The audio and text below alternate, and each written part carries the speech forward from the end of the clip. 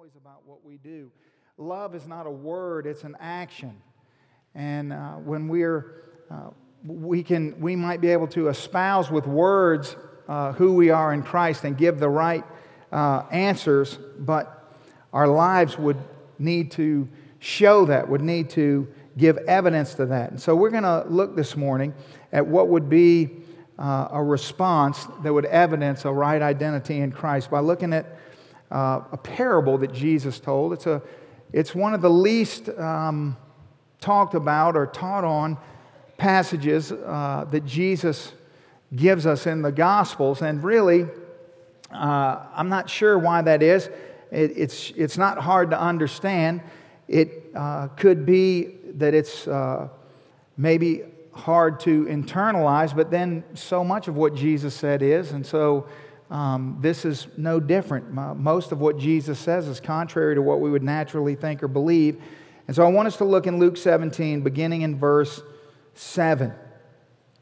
Jesus says, "And which of you, having a servant plowing or tending sheep, will say to him when he comes in from the field, 'Come at once and sit down to eat'? But will he not rather say to him, 'Prepare something for my supper, and gird yourself and serve me till you have eaten and drunk, and afterwards you will eat and drink'? Does he thank that servant because he did the things that were commanded him? I think not." Now let's just stop here for a second. Jesus asks a sequence of rhetorical questions. In other words, when Jesus says, now if you had a servant who was out working in the field and they came in from the field, would the master say, "Sit down and eat"? And the answer to the first question would be no. And then the next question is, but wouldn't it be true that the servant would actually prepare food for the master, and then once the master had eaten, then afterwards the servant would eat? To which the answer would be yes. And then the last question in verse 9, does he thank the servant? In other words, does the master thank the servant that he worked hard that day, or that he worked in the field, or that he served him in the way that he did? And the answer to that would be no. So Jesus is just laying out a very common example of a relationship between a master and a servant. This could be an example in our context of an employer and an employee even. It could be, you wouldn't expect your employer to thank you for doing your job to which you were being paid for, would you? No, it's your job. That's why you're there. And so, and you wouldn't ask your boss to do your job for you while you took a break because you had, you were tired from doing what was expected of you. That would be inappropriate. And so, but there's more than that. Jesus is really, he's tapping into something that has permeated our culture, and really it's this issue of entitlement. That this servant in this parable is one who seems entitled, as Jesus would present it. In other words, they would come in and sit down as if, well, I've been working in the field all day, and so now it's my turn to eat, and so you should serve me, as if they're entitled to something. And really, he's teaching us that a true servant would never expect to be served before the master. A true servant would never expect to be served before the master. In other words, a servant would always understand that their job is to serve first. And if the master chooses to serve, that would be after the servant serves. So in verse 10, Jesus says, "So likewise, you." So he turns this story around and he brings it down personal, and he says, "When you have done all the things which you are commanded, say, 'We are unprofitable servants. We have done what was our duty to do.'" Now, maybe that's the key to why so many people avoid this text. Because Jesus says that, after doing all that you should do as a servant, you've accomplished everything that you are supposed to be doing. You're unprofitable servants. Well, we have done what was our duty to do. In other words, there's no reason for the master to throw a party for you or to be, to respond to you in any way other than, well, that's what anyone in your position ought to do as a servant. Now, that may seem a little harsh, but then think about, for example, in Romans chapter 12, verse 1, where the Scripture says, the Apostle Paul says, I beseech you, brethren, to present yourselves a living sacrifice, which is holy and acceptable to the Lord. It's your reasonable service. So, presenting your life as a sacrifice to God is reasonable service. As a servant to God, doing the things that we've been commanded to do is our reasonable service. That's what's reasonable. But somehow, things have gotten tangled around. In other words, we live in a culture and a time where it's the opposite. The servant expects to be served first, and then the master. In other words, the servant expects that things would be done for them first, and then if they're satisfied with the service that they've received, if they're satisfied with the way the master has responded to them, then, if the master's lucky, they'll serve the servant. What do I mean by that? Well, if we're talking about being servants and we're talking about serving a master, we realize that Jesus really isn't talking about a human earthly situation. He's talking about His servants serving Him. And He might be talking about us, for example, coming to church and sitting in a pew and expecting God to serve us. And if God serves us, then we may in return serve Him. Now that doesn't happen, does it? No. There's no one here today who came to church this morning, who's sitting in this room this morning, who's not serving the master. You see, we actually have convinced ourselves in this day and age that just coming to church is serving the master, haven't we? Yeah, a lot of people think, well, I'm coming to church, and they expect God to be up and going, well, thank you for that so much. And God's thinking, well, no, wait a minute. You got some things confused here. In other words, if you have a right identity of who you are in Christ, the only way that would happen is you'd have to really understand who you were before Christ, and then you'd have to understand what God has done for you in Christ, and then you would never, ever come to the Master expecting to be served. You would always come with a heart ready to serve Him. Now, wouldn't we? Well, yes, of course we would. We ought to. We should. And so if over the course of the last 2 weeks we've straightened out some identity crisis in our fellowship, if some of you in this room have gotten some things in order with regards to your identity and who you are, and God set you free from some of the chains of bondage that have been holding you down and some of the lies that the enemy has been putting in your head that have twisted things around and sort of turned things into something that they ought not be. Well, in your new right identity with God, I want you to understand that the first thing that should sort of resonate in your heart is, wow, in light of all that God has done for me, there's no way I can't serve Him too much. I want to serve God. And it would be presumptuous for me to just come and sit and expect to be served. That would, well, I mean, it would be ridiculous, would it not? And I wonder what the misconceptions are that might cause a servant to come and sit before the master and expect the master to serve him. And then if they feel good about the way they've been served, then they'll decide whether or not They want to serve the master. That is a very twisted relationship, is it not? How about, I don't have time? There's a good misconception. I don't have time. I don't have time to serve God.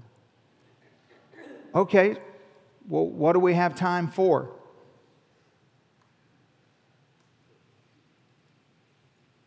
I say this all the time because it's true.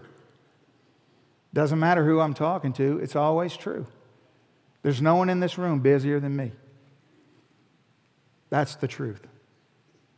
No one.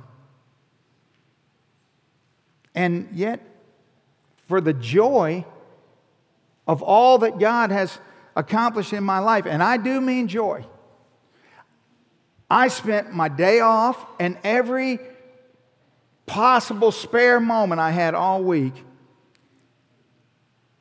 perfecting my brand new game that is going to absolutely blow your mind. I mean, we've taken the Fall Festival to a whole new level this year.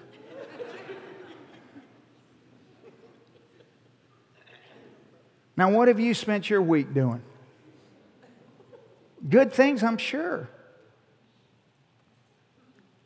But I just wonder sometimes. I mean, let's face it. I mean, I like to joke and pick with you about, it's my way of motivating you. But at the same time, there's some truth to that. In the reality that it doesn't just matter to me because I'm the pastor. It matters to me because it matters to God. It really, really matters to me. It really does. And so in the weeks leading up to the Fall Festival, I think about the thousands of faces that we're going to see this afternoon. And I think about what they represent. And I think about the smiles that I'm going to get to see on the faces of children and the faces of parents because their children are smiling. Every year I get to see faces that I recognize from years earlier, get to catch up with people that I haven't seen. I get to it's just phenomenal. It's such a phenomenal experience. And yet the reality is that we're not all equally pumped up about it. Some of you won't be there. I don't understand that. I don't understand. I don't understand how, or you just show up and you really haven't thought about it all. I don't understand. I just don't. We say we don't have time. Another misconception, we say, well, the church doesn't need help. Well, that may be true. It may not be true. I mean, a few minutes ago, we all gave a standing ovation to this amazing choir that was up here singing, and we received the blessing. We were served by them well, weren't we? And their leaders work every Wednesday night with all the children's choirs every Wednesday night. And they're short-handed and they need help. And there's a good percentage of you in here that you don't dawn the doors of the church on a Wednesday night. You're too busy doing other things. And you could be helping those children. And you receive the blessing, you could be helping. We need help there. And so the church just keeps growing and growing and growing, and our responsibility keeps growing and growing, and the church always needs help. It always does, because that's the point of the church, is that we all do this together. God's given you a gift to use. We need senior citizens working with our young people. They need a lot of those kids don't have grandmother and grandfather figures in their life. We need you involved to help and to participate. But we don't have time, or we think the church doesn't need any help, which would be totally unbiblical, or I have nothing of value to offer, which again would be totally unbiblical. The Bible says that we've each been gifted, and so those gifts are intended for us to use. And so there's an opportunity to use those gifts, or maybe we say, well, there's other people that are more qualified to serve. Well, I don't really know what that means. If you're a servant and the master's commanded you to serve, which he has, then there's really no discussion about qualification. It just is. No, nobody's asking you to be the pastor. God's just asking you to serve, to find a place to serve, to be a part. Or maybe another misconception would be, well, I'll be asked to serve in an area that I don't enjoy. Well, it's the kingdom of God, right? So what exactly does that mean? I always tell my starting point class when we're talking about service, I make sure that they understand. I say, now listen, I'm not calling anybody to do anything that I haven't done or wouldn't do. And I want you to know that while I do the things that I do, I enjoy them, not because of what they are, but because of who they're for. There's not a commode on this campus that I haven't scrubbed. I've cleaned every toilet on this campus. You know how many toilets there are on this campus? I say, don't tell my wife, she's out of town, so let's don't tell her that I've done that, okay? Every one of them. And when I was doing that, I wasn't just, it's God's house. I'm grateful to do whatever God gives me the opportunity to do, right? It's the kingdom. It's all for Him. So it may not be the most enjoyable thing, but that's okay. I'll take out the trash, I'll vacuum the floors, whatever. It's for the kingdom. And so it's not an issue of, at the end of the day, the Master has commanded me to do something. Now, I know who I am in Christ. So I know who I was before Christ, and I know what God has done for me in Christ. And so therefore, none of those things I just listed are even relevant, are they? Well, no, of course they're not. Now notice what the very next passage is in Luke's gospel. Look what happens in the very next story. Notice. Everything is for an exact reason in Scripture. Verse 11. Now it happened as Jesus went to Jerusalem that He passed through the midst of Samaria and Galilee. Then, as He entered a certain village, there He met 10 men who were lepers and stood afar off. Now, imagine Jesus is going through Samaria, and there's these 10 lepers. Now, they stood afar off because they're not allowed to be close. They have to be, 50 yards away. They're unclean. As soon as people, civilians, would approach a leper, they would have to cover their face and shout, unclean, unclean, and warn you from 50 yards away to get away, don't come near me because I'm a leper. They were completely rejected from all of society. They were completely alienated from their families or anything that was familiar to them. And so there's these 10 men who stood afar off. And so they started screaming at Jesus in verse 13, and they start shouting, Jesus, Master, have mercy on us. Now, let's just think for a second. Jesus just got done telling a parable about a servant who would come in and plop down and expect the master to serve him. Wanted some kind of special recognition for just doing what would be the natural thing for a servant to do. Jesus just got done telling a story about, well, even if you've done all that you were commanded to do, that's just what you're commanded to do. Now we see these 10 lepers. They're completely hopeless and helpless. There's no cure for their disease. There's no chance that anything's ever going to change for them. Basically, they're just out there to die. They're just out there to die. There's no light at the end of the tunnel for them. But interestingly, when they see Jesus, in light of what He's talking about, what He just finished teaching us, when they see Jesus, they shout for mercy. Jesus, show mercy. Sort of a reminder, isn't it? What's it a reminder of? It's a reminder of who were we before we had the most amazing opportunity in our life to become a servant. Who were we? We were lepers. We were far off. We were hopeless. We were helpless. There was no cure for the disease of sin that was running through our veins. That all the things that we had done, all of our regrets, all the things that had been done to us, all that, there was no cure for that. What were we going to do? We couldn't behave our way out of the situations we were in. We couldn't change anything. We could try to pretend we were happy, but eventually it wouldn't last. I mean, what were we going to do? We were lepers, and we had this incredible opportunity to become servants. And now we see 10 men shouting, who sort of represent us before Christ. They're shouting, "Have mercy on us." So when Jesus saw them in verse 14, He said to them, "Go and show yourself to the priests." And so it was as they went, they were cleansed. Now, that's a bit of a confusing statement.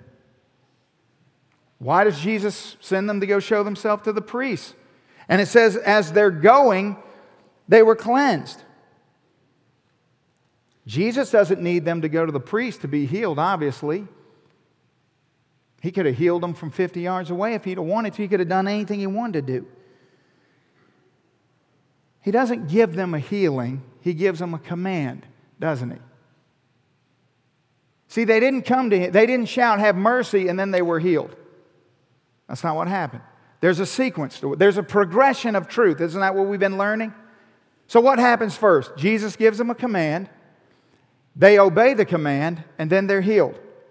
Oh, there's a progression. They ask for mercy. Jesus gives them a command. Does that make sense? Does that confuse you? Well, why didn't Jesus give them mercy? Well, He gave them a command. You're learning something about the economy of the kingdom. You see, it's in their response to the command that they're healed. The going to show themselves to the priest is merely a function of who in this time and culture determined that a person was a leper and that they were unclean. The priest made that determination, and then they were banished. And the only one who could make the determination that they didn't have leprosy and that they were welcomed back into fellowship with society would be the priest. And so Jesus knew that He was going to heal them. He gave them a command. As soon as they obeyed His command, He then healed them. And He was sending them to the priest so they could go show the priest that they were healed, so that they could go back to their families. They could go and live their lives, that a new day had dawned. But listen, that doesn't negate the fact that when He says, "Go and show yourself to the priest," how many of us would have just stood there and went, "Huh? What do you mean? You're Jesus, you're God. Why do I need to show myself to the priest? What has that got to do with anything?" Well, I mean, I'm asking you for mercy and you're telling me to go show myself to the priest. What I want is mercy. See, we come into church, what we want is something. We want mercy. We want blessing. We want God to do something. And God gives us a command, but we don't understand the command. The command doesn't make sense. It doesn't fit into our thinking. We don't see. So we hear a sermon, we read a passage, but we're not connecting the dots, and so we don't run to the priest. And guess what happens to everyone who doesn't run to the priest? They're not healed. You see, if you only obey commands you understand, if you only obey commands that make sense to you, or if you only obey commands that are convenient to you, you're not obeying God. You're agreeing with God. And there's a huge difference. If you only obey commands that you understand, if you only obey commands that make sense to you, if you only obey commands that are convenient for you, you're not obeying God, you're agreeing with Him. The command to go show yourself to the priest made no sense to them. The discussion about the servant who would sit down and the master would serve him, I mean, if we're honest, to most of us, we would think, well, man, he's been out working in the field all day. I mean, it'd be nice if the master would just come and serve him since he's been out sweating in the field all day. That is to misunderstand the relationship between servant and master. That's to misunderstand who you are as a servant and who he is as a master. It certainly doesn't mean that he's above serving you, because we know better than that, I would hope. But there's a progression. There's a progression. You don't just come in, plop down at the table, and expect God to serve you. You don't just come in, plop down in the pew, and expect God to serve you. That's not how it works. There's a progression. And when people understand who they are in Christ, things change. One of the things that changes is the way that you as a servant embrace your servanthood, and your relationship to the master radically change. If they don't change in a way that we can tangibly see and observe, then the identity is still broken. Still broken. So we see these 10 men, they're physically doomed. They're legally doomed. They're relationally doomed. I mean, they're doomed in every way possible.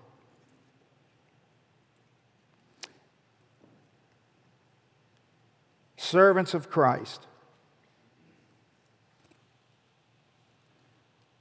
Servants with right identity. Servants who know who they are and who know who Christ is. They serve Christ in a particular way. What I'm about to say, I would challenge you to read the New Testament through this lens and see if it's not true. People whom God uses greatly, people whose identity in Christ is secure, they don't just serve Christ. They serve Christ with no boundaries, no stipulations, and no strings attached. They serve Christ when they don't understand, when it doesn't make sense, and when it's not convenient. And here's the thing. They find joy in it the whole time because of who the master is. You ever been doing something for the Lord, and there's always, that testing that's going on? The whole time that I'm busy serving God, it's not like my cell phone stops buzzing. It's just buzzing in my pocket nonstop. It's just going and going and going and going. It's not like the needs go away because I'm serving God. No. And then there's this temptation to think to yourself, well, in light of all that I'm doing, it would seem like, God, maybe you could, stop my cell phone from buzzing so much. Or could we just, have a day with no catastrophes? But here's the thing. Then I have to remind myself, wait a second. Wait a second. Let's just remember 24-and-a-half-year-old Tony the leper. Oh, man, I wouldn't go back there for $10 million. No way. I remember the weight and the misery of my sin, and not just knowing that things were wrong and not having any clue as to what was going on. What was my purpose? Why was I here? What did everything going on around me mean? And then he saved me. Then I start thinking about the one whom I'm serving, and I just begin to smile. The sweat's still running down my face. The phone's still buzzing in my pocket. But I'm happy because of him. I'm happy. And all I can think about is all the people that I know that aren't happy and don't know him like I know him. And I want them to know him. I want them to know how happy and wonderful it makes you to serve him. See, just the reminder of how hopeless we once were, and how gracious God is. Why would we even have a conversation about the Master serving us? And here's the thing. Do I really need to ask the Master? Do I need to sit down at the table and ask the Master to feed me? When in my right identity with who I am in Christ, I know that everything I have and ever will have is a gift from Him. And that He's a perfect provider, isn't He? And that every table I ever sit at, He provides, doesn't He? Yes, He does. And that whatever I need, He'll meet that need. And whatever I want, He'll at least give consideration to. And the things that I don't have, I know in my heart I don't need. And the things that I want and don't get, I know in my heart I would only hurt me or lead me astray. And that really, all of the things around me and through me are all the things that He wants the way they are, and that I have a lot to be grateful for. And so I know that a meal's coming because I know that He's going to provide it. And so I don't need to plop down and demand that I know that He will. You see, it's a conversation that I don't even need to have. And what's so shocking is here's the Son of God having this conversation with people who don't get it. And who's the one speaking? The greatest servant who's ever lived, isn't it? The one who comes not to do His own will, but the will of the Father who sent Him. The one who wasn't forced to do anything, but who said, no one forces me to lay my life down, but I lay my life down. Because I love the Father. Jesus would never sit at a table and demand the Father feed Him, would He? No, never. He came to seek and to save that which was lost and give His life as a ransom for many, didn't He?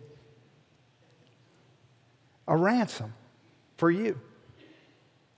What is a ransom? A ransom is a payment made to free a slave, isn't it? Yeah.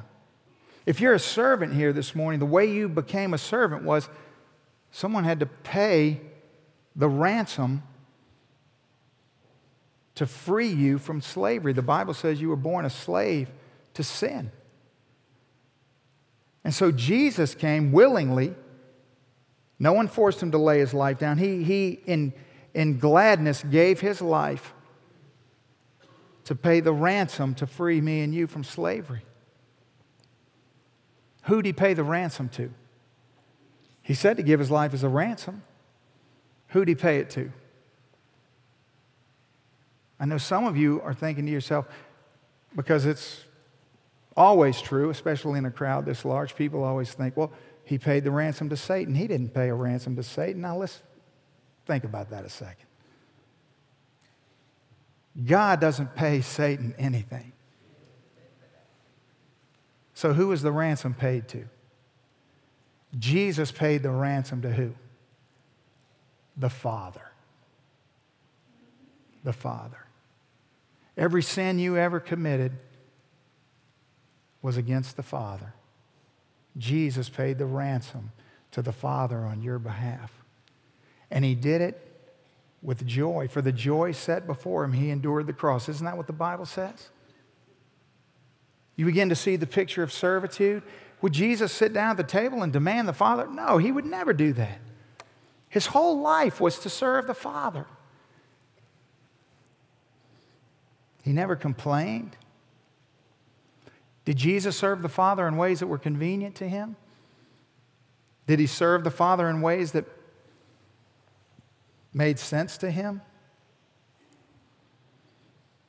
You ever read the story of Jesus in the Garden of Gethsemane? Do you think it made sense to Him what was about to take place on Calvary, on that cross? You think as the whips were lashing into His flesh on His back, He was thinking, yeah, this is sensible. I get this. You think when nails are being driven right through his hands and feet, he was thinking, yeah, this is sure. He was obeying the Father so that you would have an opportunity to be a servant. I think maybe the biggest problem we have today is that when I say the word servant, you think of something negative. God slaughtered his son so that you'd have the opportunity to say, I'm a servant. Think about it. Now, who in their right mind would say, amen, I'm a servant. But I'm not sure I want to serve, or I'm not sure I can serve anymore, or I'm not sure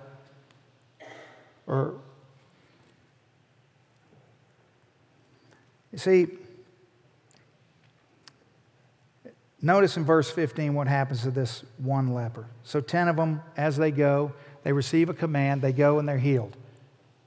So all 10 of them experience these first 3 progressions, but then one thing changes.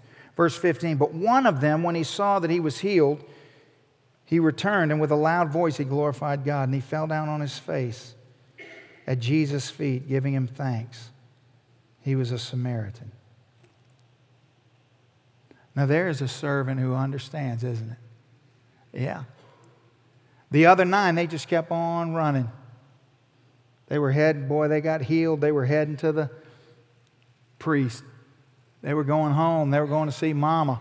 They were going to hug their kids. They were going to, I'm sure this one wanted to do the same things, but there was something he needed to do first. He needed to go back. Once he realized he was healed, once he realized, wait a second, I'm healed. Everything else sort of faded away. You know, one day I realized I'm a servant. What? Me? I'm a servant. I get to serve God.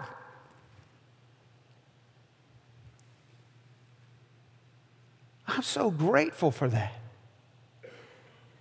I'm so grateful for the opportunity to walk and do life with servants. You see, he didn't return to benefit himself. He was already healed, wasn't he? Yeah. He didn't go back to get something else. He was already healed. He could have just kept running. It wasn't like the other 9 got unhealed. No.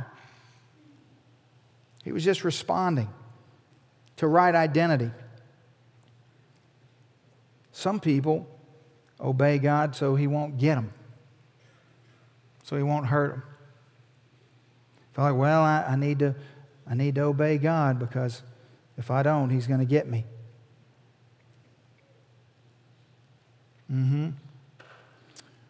Well, the problem with that is it leads you down a very dangerous path.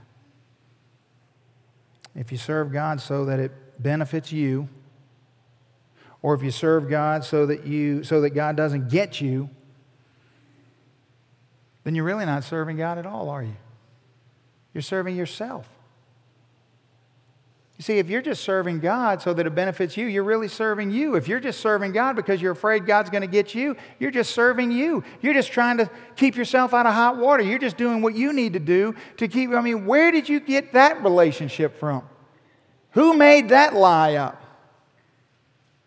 Where does that mentality even come from? What verse did that come from? Oh, no, that came from your flesh. That didn't come from the Scripture. That didn't come from God. That's not the way he relates to us. That's not the way we're to relate to him. We're to relate like this leper who just runs back and falls at his feet and says, thank you. Thank you. What in the world can I do for you? Maybe you're here this morning and you're lonely. You're in a dark place. You're in a difficult season of life. You're having challenges with your children. You don't understand. You're frozen where you are. You're listening to everything I'm saying, but you feel like I'm barely hanging on. I don't have anything else to give. I feel this compulsion to respond to what you're saying, but I don't even have any margin in my life. Maybe for you it's not really time. It's more about you're frustrated with the master. If you were honest, you're just frustrated with the master because things haven't gone the way you think they ought to go. Maybe you're sitting there this morning and every friend you have has gotten married. And there you are, still single. And the truth is, your heart is hard towards God because you're like, God, I want to be married. And I'm not married. Maybe for you, you are married, but you want to have kids and you can't get pregnant. So your heart gets hard towards God because you're like, God, I just want to have kids. Is that a bad thing? Why don't you? And so you're sitting at the table and you're saying, God, serve me. Serve me, God. And you may be so broken in your identity that you may even hear what I'm saying as, if you serve God, He'll give you kids. Or if you serve God, He'll give you a spouse. And I'm not saying anything like that. That's the furthest thing from what I'm saying. I'm saying if you don't serve God, you're missing out on the greatest opportunity you have in the world, which is to be a servant. Which is why He sent His Son to die on a cross for you. He paid a ransom so that you could be a servant. Listen, it's not a game at the carnival where if you do something, you win something. That's not how it works. God knows it's hard because you want to get married. God knows it's hard because you want to have kids. God knows it's hard because your marriage is in crisis. God knows it's hard because you're lonely. God knows it's hard because your job's in jeopardy. God knows it's hard because you're a single parent. God knows it's hard because your health is failing you. God knows it's hard because you just don't feel like getting out of bed a lot of days. God knows it's hard. Whatever you do, don't serve God so that you can get something from God. Serve God so that you can come out of the field sweaty and tired. You can walk into His house and you can serve Him first. Because He's the master. And then in doing so, you realize something. You see, all the great servants in the room right now already know what I'm about to say is true because you experience it all the time. That when you come in from the field and you're tired, and there's a lot of things you'd rather be doing, but you come in and you start serving the master, you find out real quick that in serving God, that's where God is, isn't He? That's where God is. And actually, you're spending time with the master. Because when you're serving the master, He's there. You're never more like Christ than when you're serving somebody.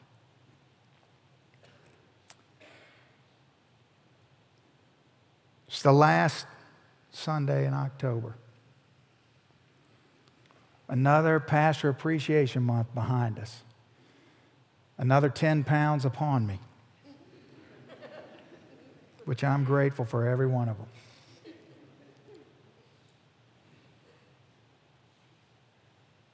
Now Christmas is before us. I would just say this.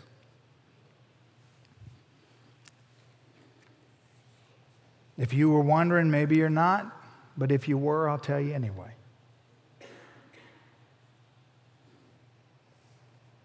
Wonder what Pastor Tony would like for Christmas. I'd like for all of you to get a job. Here.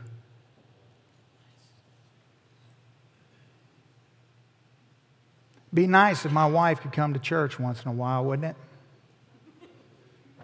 Wouldn't it? Be nice.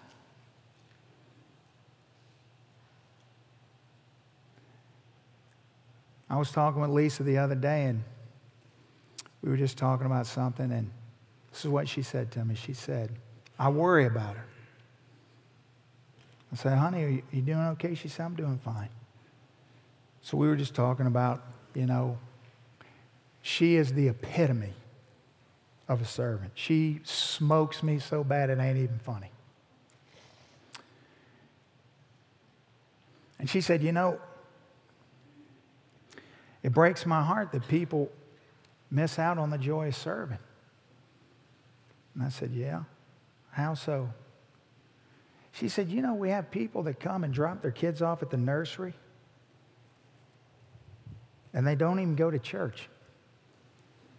I said, what? She said, yeah. So you know what I said? Who are they? I want to know their name. You know what Lisa said? She said, that doesn't matter.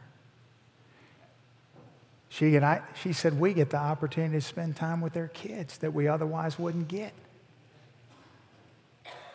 And I had to just sit down and go, okay, I just learned something. See, I was ready to execute justice. And she's saying, no, it's about the kids. It's about the kids. Some of you are so amazing in what you do and how you do it. And God's done so many great things in our fellowship, but there's still problems. There's still people who don't do anything. I don't understand. I don't understand. No matter how old you are, could you rock a baby? Yeah. Have you seen some of our children's Sunday school teachers? Some of our best, longest serving Sunday school teachers are seniors, adults who just love the Lord and pour their hearts out into children that are 2 generations away from them. One of our foster parents needed some help with one of their foster kids and had to go out of town.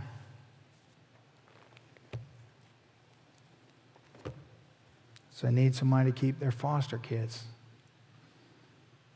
So they got that list of all of you that signed up to stand in the gap and offer respite. They called every single person on the list. Nobody responded.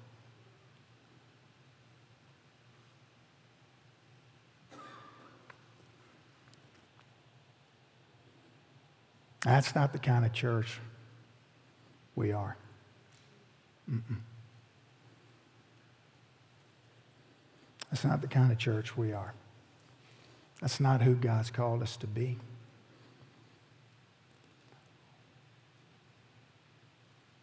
We need to have families waiting and ready.